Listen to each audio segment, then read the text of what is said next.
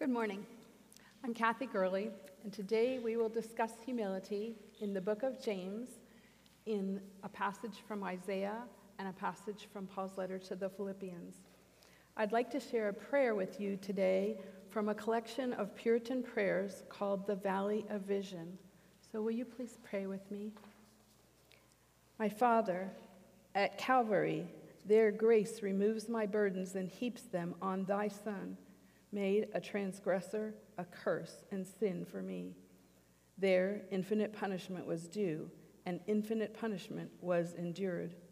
There Christ endured all anguish, that I might be all joy, trodden down as an enemy, that I might be welcomed as a friend, surrendered to hell's worst, that I might attain heaven's best, stripped, that I might be clothed, wounded, that I might be healed, athirst, that I might drink, tormented, that I might be comforted, made ashamed, that I might inherit glory, endured darkness, that I might have eternal light.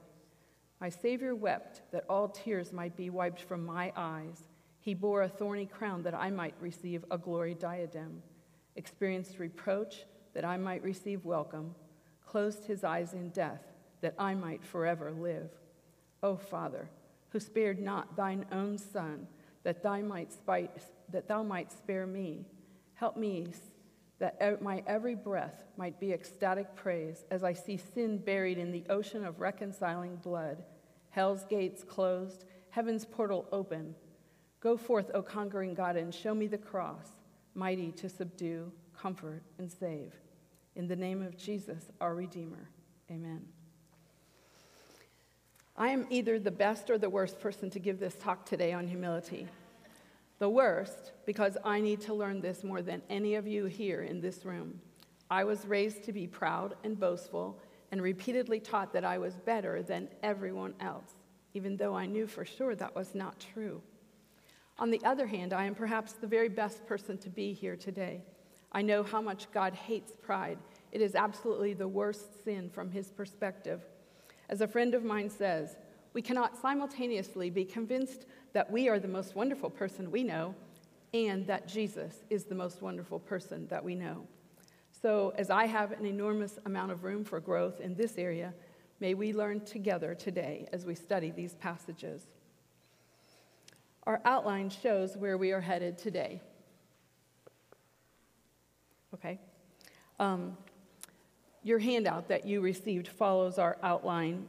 We're going to do humility in the book of James, then in the passage to Isaiah, and then finally in Philippians. So on your outline, I have all the scripture references and the websites. So what does humility look like for James? James 4:6 sums it all up for us. But he gives more grace. Therefore, it says, God opposes the proud, but gives grace to the humble. We will take a short tour through the book of James, chapter by chapter, looking at specific verses to see what we can learn about James' ideas of humility. Starting in chapter 1, verse 1, James, a servant of God. The Greek word for servant here is doulos, a slave, the lowest of the low, the scum, the ones who washed others' feet. In the book of Acts, Paul commends James as a pillar of the church, but James himself claims no authority or rank, no relation even to Jesus as his brother, only that Jesus is his Lord and James is his slave. Verse 5, if any of you lacks wisdom, we must humble ourselves in order to realize and accept what we lack. We don't have wisdom. That humbles us. And James says, let him ask the giving God. This is God's nature, to give and to give generously, without fault or reproach.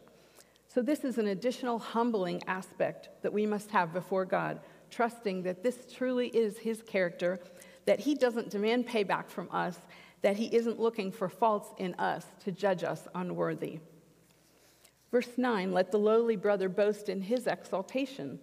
The lowly, the poor, have an exalted position in God's eyes. They often humbly recognize, when the rich do not, that they are destitute, and desperately need God. Verse 10, and the rich in his humiliation, like a flower of the grass, he will pass away. Rich people can be prone to pride and self-sufficiency. They must remember that life is fleeting and beyond their control. The low position of the rich is the same as the poor man. We must all bow humbly before Christ our Savior to receive his grace and mercy. Verse 11, so also will the rich man fade away. The rich man faces the same end, death, and the same eternal future as everyone else. He can either trust in his riches or he can humble himself and trust in the Lord first and foremost, knowing that his riches, like the flower of the grass, will fade away and have no value in eternity. Verse 21, receive with meekness or humility the implanted word. James later calls this the word of truth, which is the good news of God's mercy and grace in Jesus. This implanted word is able to save. It has the power to give life. It's the word, by the power of the Holy Spirit, that saves lives, changes hearts, breaks the power of sin, gives a desire for God and his ways and truths, and changes our behaviors, not by anything we do on our own power. And that, of course, is the humbling part. Verse 26, if anyone thinks he is religious. We all can probably think of people who gave great semblances of religiosity, but later were exposed as frauds. In their pride, they were putting on a deceptive show. But those of us who belong to the Lord will humbly display it by our deeds of love. James goes on to give the tests of true religion. Remember, caring for the poor, restraining our tongues, and keeping ourselves unstained from the world. We are ready to humbly hear the gospel only when we realize that we can never pass these tests of religion on our own.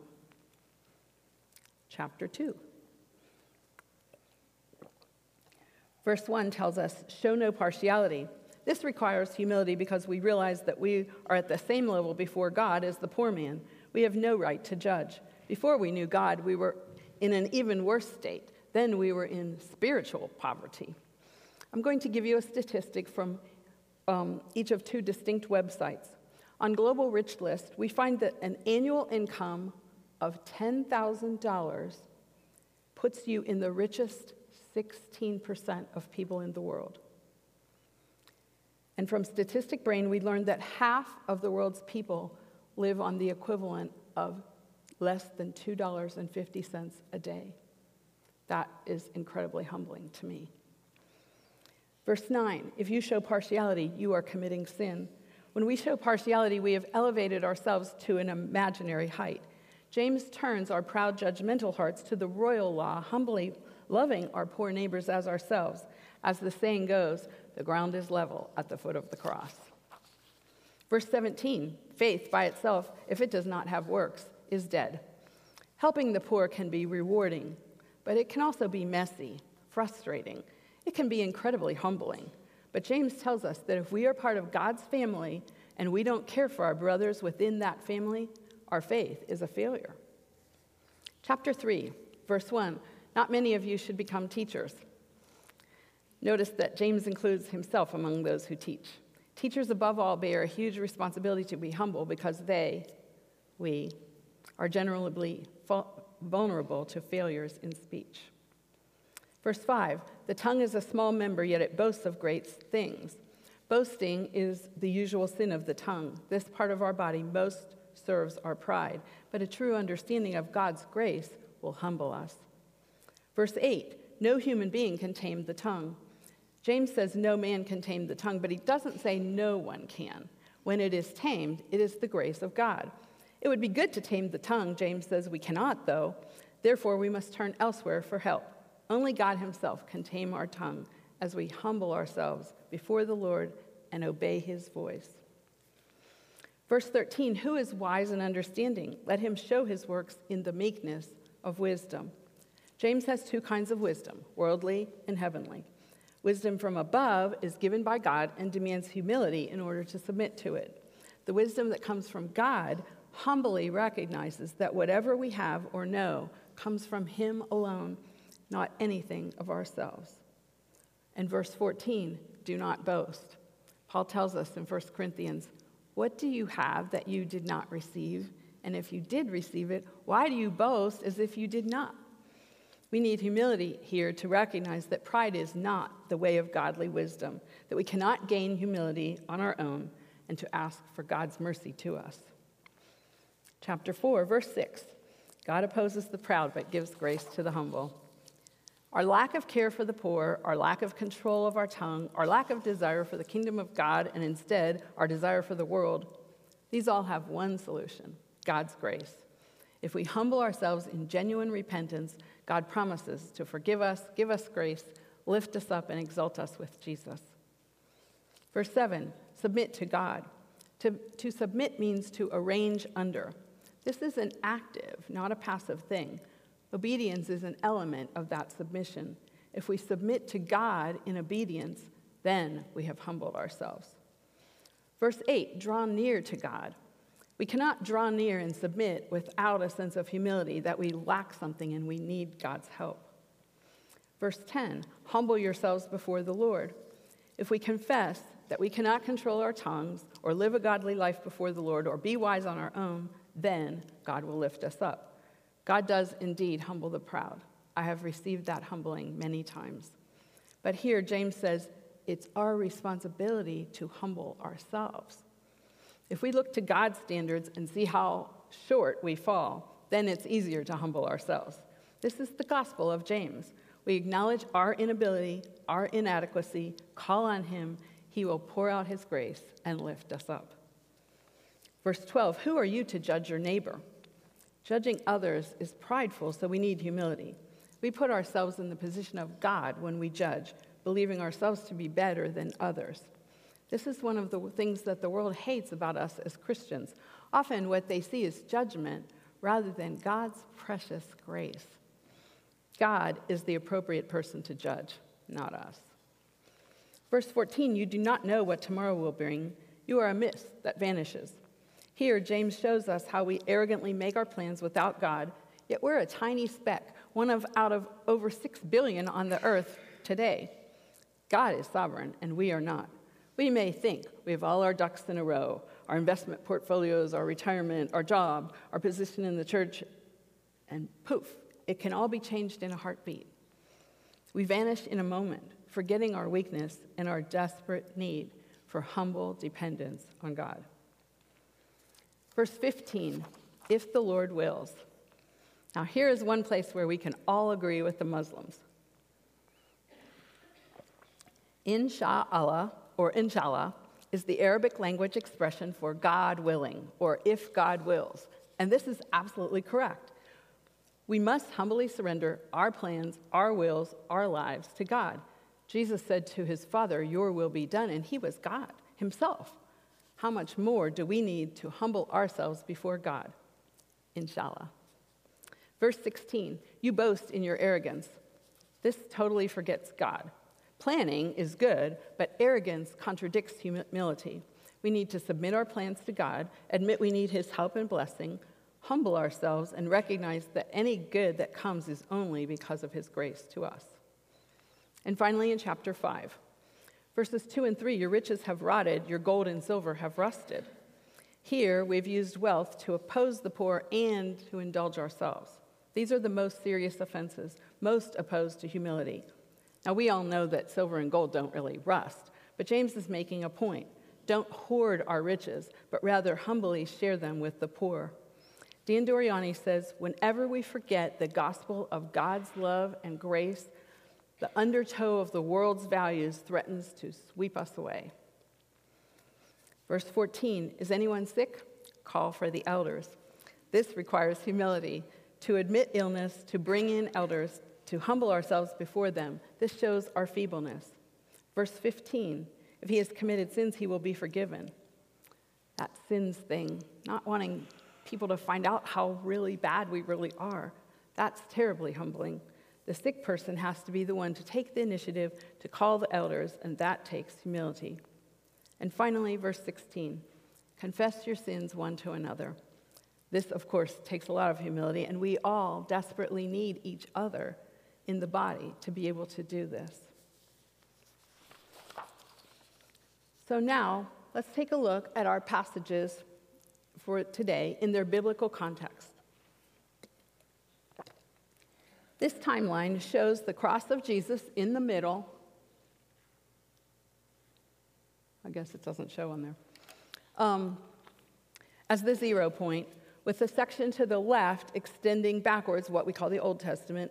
You see that our passage from Isaiah falls in that section, about 740 BC, before Christ. Then the New Testament period extends forward from Christ, with our book of James around 42 or so AD, and the Philippians passage maybe 20 years later. So we're living in that section to the right. So what were these authors writing for and about? Isaiah is written as a prophetic warning to God's people to return to complete trust in him rather than in foreign nations, and to return to their role as God's light to the nations. Isaiah vividly portrays the people's indifference to injustice, disregard for the poor, and infatuation with the affluence of the world. Sounds like James, doesn't it? Isaiah's solution is God's servant, who will appear to put all things right. This section for today in Isaiah is the fourth and final of what are called the servant songs, passages telling of this special servant of the Lord who is manifest perfectly in the person of Jesus Christ. Philippians is a letter from the Apostle Paul written while he was in jail to Christian friends in the city of Philippi. Amazingly, he focuses on joy, especially joy in the gospel, to focus on the Lord rather than on circumstances. He instructs these believers to look at Jesus and what he encountered here on earth. If Jesus, as God himself, displayed such incredible humility in his circumstances, surely with his help we can as well. We see the way the Father exalted him, and this gives us courage as we look forward to our eternal inheritance in Christ. Now let's look at our Isaiah passage. It divides naturally into 5 sections of 3 verses each. So the first, exaltation and humiliation, nothing attractive in the second section. The third is substitution, then complete submission, and finally God's purposes prevail. So I'm going to read this passage from the ESV Bible. Behold, my servant shall act wisely. He shall be high and lifted up and shall be exalted. As many were astonished at you, his appearance was so marred beyond human semblance, and his form beyond that of the children of mankind. So shall he sprinkle many nations. Kings shall shut their mouths because of him, for that which has not been told them they see, and that which they have not heard they understand. Who has believed what he has heard from us, and to whom has the arm of the Lord been revealed? For he grew up before him like a young plant, like a root out of dry ground. He had no form or majesty that we should look at him, and no beauty that we should desire him. He was despised and rejected of men, a man of sorrows and acquainted with grief, and as one from whom men hide their faces. He was despised, and we esteemed him not. Surely he has borne our griefs and carried our sorrows, yet we esteemed him stricken, smitten by God, afflicted. But he was pierced for our transgressions. He was crushed for our iniquities. Upon him was the chastisement that brought us peace, and with his wounds we are healed. All we like sheep have gone astray. We have turned everyone to his own way, and the Lord has laid on him the iniquity of us all. He was oppressed and he was afflicted, yet he opened not his mouth. Like a lamb that is led to the slaughter, and like a sheep that before its shearers is silent, so he opened not his mouth. By oppression and judgment he was taken away, and as for his generation, who considered that he was cut off out of the land of the living, stricken for the transgression of my people. They made his grave with the wicked and with a rich man in his death, although he had done no violence, and there was no deceit in his mouth. Yet it was the will of the Lord to crush him. He has put him to grief.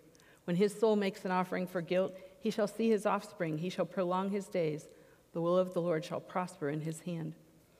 Out of the anguish of his soul shall he see and be satisfied. By his knowledge shall the righteous one, my servant, make many to be accounted righteous, and he shall bear their iniquities. Therefore I will divide him a portion with the many, and he shall divide the spoil with the strong, because he poured out his soul to death and was numbered with the transgressors. Yet he bore the sin of many and makes intercession for the transgressors. We'll begin with the 3 verses at the end of Isaiah chapter 52. There's almost universal agreement among commentators that Isaiah chapter 53 should actually begin with these last three verses at the end of chapter 52. We have extreme highs and extreme lows in this section. You may remember the movie The Passion of the Christ. I remember Mel Gibson, the director, responding to criticism of the violence in the movie, but he said that actually he did not think that they even went far enough with the brutality to Jesus. So I went online and looked at the images from the movie, and sure enough, despite the torture depicted in them, in every case, the body of Jesus was still recognizable as a human. But listen to this paraphrase from the Message. At first, everyone was appalled. He didn't even look human. A ruined face, disfigured past recognition. And once again, Isaiah's words from the ESV describing God's servant in verse 14. As many were astonished at you, his appearance was so marred beyond human semblance, and his form beyond that of the children of mankind. So shall he sprinkle many nations. Our Muslim friends, our African Muslim friends, celebrate a festival called Tabaski. They must kill a lamb, and they tell us that the knife must be very sharp. That is so that it will cause little suffering for the lamb. But for Jesus, the Lamb of God, there is no such compassion. He is beaten beyond recognition and then crucified. The sprinkling of the nations reminds of the priest's actions described in Leviticus 4. When offerings of animals were being made for the sins of the people, the priest had to dip his finger into the blood and sprinkle it before the Lord in front of the veil in the tabernacle. So here, the blood of Jesus, as the perfect lamb sacrificed before God for the sins of the world, is sprinkled over peoples of many nations, purifying them for the Father as his own people.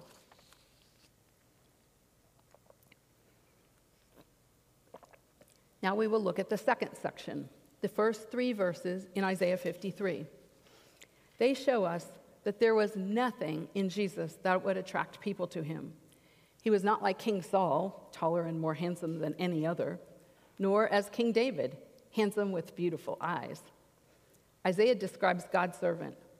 No form or majesty that we should look at him, no beauty that we should desire him, despised and rejected by men, a man of sorrows, acquainted with grief, one from whom men hide their faces, despised, and we esteemed him not. No one takes positive notice of God's servant. In the third section, verses 4 through 6, we learn that from the vantage point of people looking at this servant, they saw him as stricken, smitten by God, afflicted. They thought he was being punished by God. The afflictions that the servant suffered were apparently because he deserved them. He had committed some atrocious transgression of God's law. We will come back to this section in a few minutes. The fourth section, verses 7 through 9, depicts a victim who does nothing to defend himself, the complete submission of Jesus. Oppressed, afflicted, yet opened not his mouth. Like a lamb led to slaughter, like a sheep before its shearers is silent, he opened not his mouth. Taken away by oppression and judgment, cut off out of the land of the living, made his grave with the wicked. We see here where Peter may have gotten his inspiration when he wrote about Jesus. When he was reviled, he did not revile in return. When he suffered, he did not threaten, but continued entrusting himself to him who judges justly. Then, in the final section, the last three verses, God's purposes prevail. We see that it was the will of the Lord to crush him. He has put him to death, grief.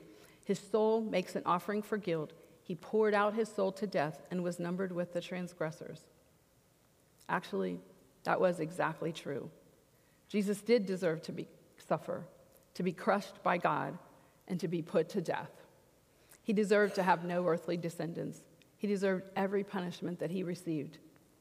But he was completely innocent. How and why is this possible? The central section, substitution, verses 4 through 6, are the heart of this passage. In Mark's gospel, we learn that Jesus did not come to be served, but to serve and to give his life as a ransom for many. Here we can clearly see this theme of substitution. The exchange is between Jesus, who is crushed, and us, the people whom he ransoms. The great exchange. For those of you who are listening, I hope you're able to see the handout that depicts these screens we are going to view here. Jesus is represented, this isn't working, is it? No. Jesus is represented by the box on the left, blood red, because that is how he redeems us from sin, by his blood. We are represented by the box on the right, blackened with sin, filled with our griefs and sorrows, sins, iniquities, and transgressions. This is an incredible demonstration of God's gospel of grace. Our sins, black as can be, are transferred to Jesus, and in return, we receive all the goodness and righteousness of Jesus. Let's take a look at this through the words of Isaiah. Jesus has borne our griefs, carried our sorrows, was pierced for our transgressions, crushed for our iniquities. All we, like sheep, have gone astray. We have turned every one of us to his own way. He bore the sin of many, that's many of us. The Lord has laid on him, that is on Jesus, the iniquity of us all. Isaiah tells us that Jesus' soul makes an offering for guilt, our guilt. For us, ultimately, all of this would eventually lead to our eternal death. But instead, each one of these offenses is taken from us by Jesus, and he bears the wrath of God and complete punishment for them. So watch the screen. Our griefs is, if you look carefully at the red, I hope you can see it. Our sorrows, our transgressions, our sins, our iniquities, our guilt, and ultimately our death. Each of these is transferred from us to Jesus. Now, that is wonderful, but we are not yet arrived at where we need to be. At this point, we are actually just like Adam and Eve in the garden before they sinned. Our evil is atoned for, but what is to prevent us from traveling back on that road, becoming in bondage to sin once again? In this exchange, we have the superbly incredible, amazingly free, unthinkable plan of God that gives Jesus righteousness to us. Here it is. We see that from Jesus to us, with his wounds, we are healed. Upon him was the chastisement that brings us peace. And this righteous servant of God, Jesus, makes many to be accounted righteous. Healed with peace in the righteousness of Jesus. This is how God views all of those who belong to Jesus, his Son. The hymn of Rock of Ages has this refrain: "Let the water and the blood from thy wounded side which flowed be of sin the double cure. Save from wrath and make me pure." The water represents forgiveness from our sins, and the blood represents purification from the power of sin over us. I cannot, and I doubt that you could either. No, I know that you could not find any other action on the part of anyone else in all of history that would demonstrate humility more excellently than this exchange that Jesus, the God of the universe, has performed for the sake of us, his rebellious creatures. Now, all of this occurred because it was the will of the Lord to crush him. This is hard to think about, that God purposely planned and executed this incredible torture of Jesus, forsaking his very own Son, all because of us. And in addition, that Jesus willingly submitted himself to an excruciating and humiliating death, and all the wrath of God upon him for our sakes, our freedom, and eternal life. Isaiah 53, more than any other passage I can think of in the Bible, depicts the complete replacement of our sins by God's forgiveness, peace, and love, and their transfer to Jesus, who bore God's wrath for us and gave us his righteousness. The Apostle Paul tells us that God made him who knew no sin to be sin for us, that in him we might become the righteousness of God. Dwight L. Moody, when asked what his personal creed was, replied, "It is found completely in the 53rd chapter of Isaiah."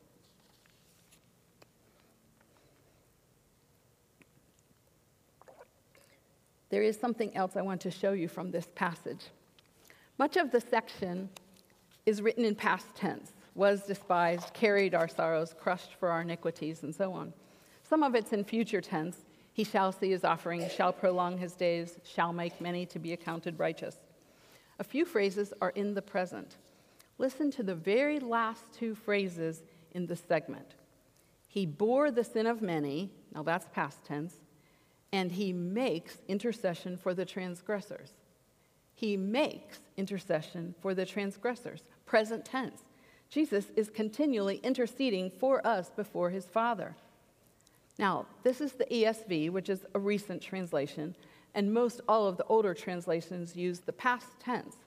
But Matthew Poole, a 7th century Bible commentator, explains that this way. In way of petition, this word intercedeth is constantly used. He, Jesus, prayed upon earth for all sinners, particularly those that crucified him, when he said, "Father, forgive them, for they know not what they do." And in heaven, he still intercedeth for them, not by a humble petition, but by a legal demand of those good things which he purchased for his own people by the sacrifice of himself, which, although past, he continually represents to his Father as if it were present. We see this borne out in Hebrews 7. He is able to save to the uttermost those who draw near to God through him, since he always lives to make intercession for them. And Romans 8, who is to condemn? Christ Jesus is the one who has died, and more than that, who was raised, who is at the right hand of God, who is indeed interceding for us. And in Hebrews 9, for Christ has entered not into holy places made with hands, which are copies of the true things, but into heaven itself, now to appear in the presence of God on our behalf. Hallelujah. Okay, finally, we're going to look at Philippians 2.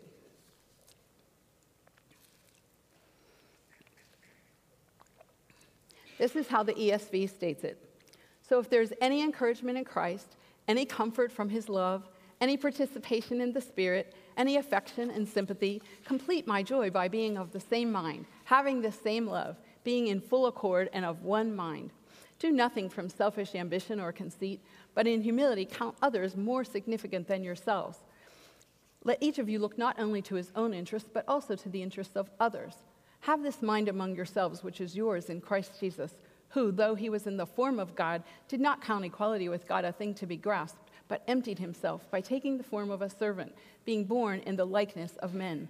And being found in human form, he humbled himself by becoming obedient to the point of death, even death on a cross. Therefore, God has highly exalted him and bestowed on him the name that is above every name, so that at the name of Jesus, every knee should bow in heaven and on earth and under the earth, and every tongue confess that Jesus Christ is Lord, to the glory of God the Father. Amen. Now, Paul begins by stating the indicative truths that we know about Jesus. If there's any encouragement in Christ, oh, yes, absolutely there is. If there's any comfort from his love, oh, for certain. Knowing that we are loved perfectly, that is incredibly comforting. And participation in his Spirit, which Jesus has given to us, so helpful when we do remember that we have his Spirit to help us and guide us. Any affection and sympathy from Jesus? Absolutely. He waits on high to offer these to us. So then, after stating these truths, then Paul asks his readers to bring him joy by being unified, the same mind, the same love, in full accord and with one mind. Now, how can they do this? Think of how unity is achieved in a family, in the body of Christ, in any group or organization. Each person must give up their own pet causes, their individual goals, in favor of the larger mission of the group. Put ourselves aside, our ambitions aside, having a lowly mindset. Look not only to our own interests, but also to the interests of others. What is there to dispute about when we have considered others more significant than ourselves? Unity in any group requires humility. And then consider Jesus. He is God himself. He abandoned all privilege, esteem, and homage, and emptied himself of all distinction to become the lowest of the low. Our text tells us that he, being found in human form, humbled himself by becoming obedient to death, even death on a cross. Now, wasn't it enough for Jesus to be humbled by leaving his throne in heaven and becoming a lowly baby in a cow's feeding trough? For Jesus, humbling meant obedience. When Jesus says we need to deny ourselves, he doesn't mean deny our desires. He means deny ourselves. Surrender our complete self to him and his purposes for our life. Old Testament scripture tells us that obedience is better than sacrifice. Obedience to Jesus, putting ourselves at his disposal, listening to his spirit, and putting all of ourselves aside, that is true humility. So what is there for us today? To be truly humble, we must understand this incredible grace that Jesus has poured out upon us. It's not humbling if you follow rules in a legalistic way, but it is humbling to free fall into the arms of Christ in complete and total dependence upon him and none upon ourselves. The safest place for us to be is in complete abandonment to Jesus and to receive the grace that he has lavished upon us. God is holy, holy, holy. He justifies us rebellious sinners, letting us get off completely free when we are so obviously guilt-ridden. That is why he punished Jesus for us who deserve death. We are judged, but only through Jesus' blood. This is the truly astounding grace of God. Lavish loving kindness, complete forgiveness, overwhelming compassion, comfort, and love. He continuously waits for us to come to him. He watches for us, delights in welcoming us to himself. We who trust in Jesus are now one in Christ. He is our Savior, our elder brother. We are as loved by God, the Apostle John tells us, as he loves Jesus. Seek the Lord. Call on him. He is waiting for you, his precious child. After I pray, please remain seated as we ponder the words of our final song. Father God, we cannot even begin to wrap our minds around your incredible grace that you have poured out by giving your amazing Son, Jesus, to us as a substitute for everything that we deserved. Father, we are not our own. We were bought with a price, the precious blood of Jesus. May we cling to him, stand firm in your word, and just make your name known that you may be the one who is truly glorified. In Jesus' name, amen.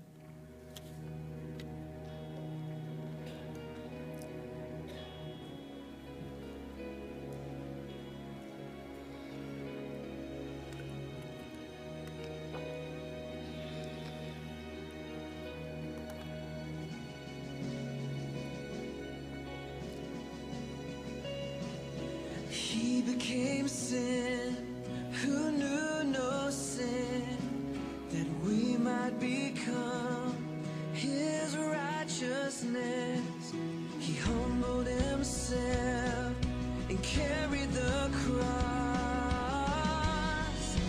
Love so amazing, love so amazing.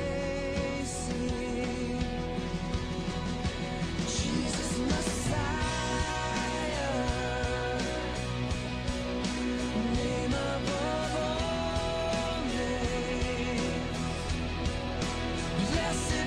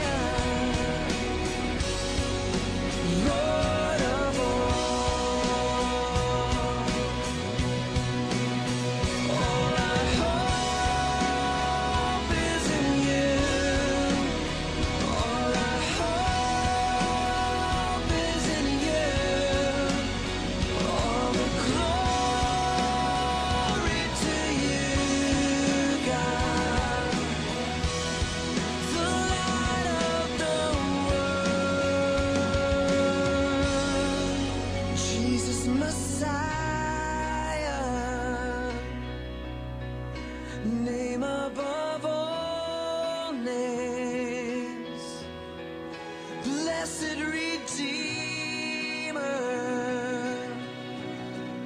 Emmanuel.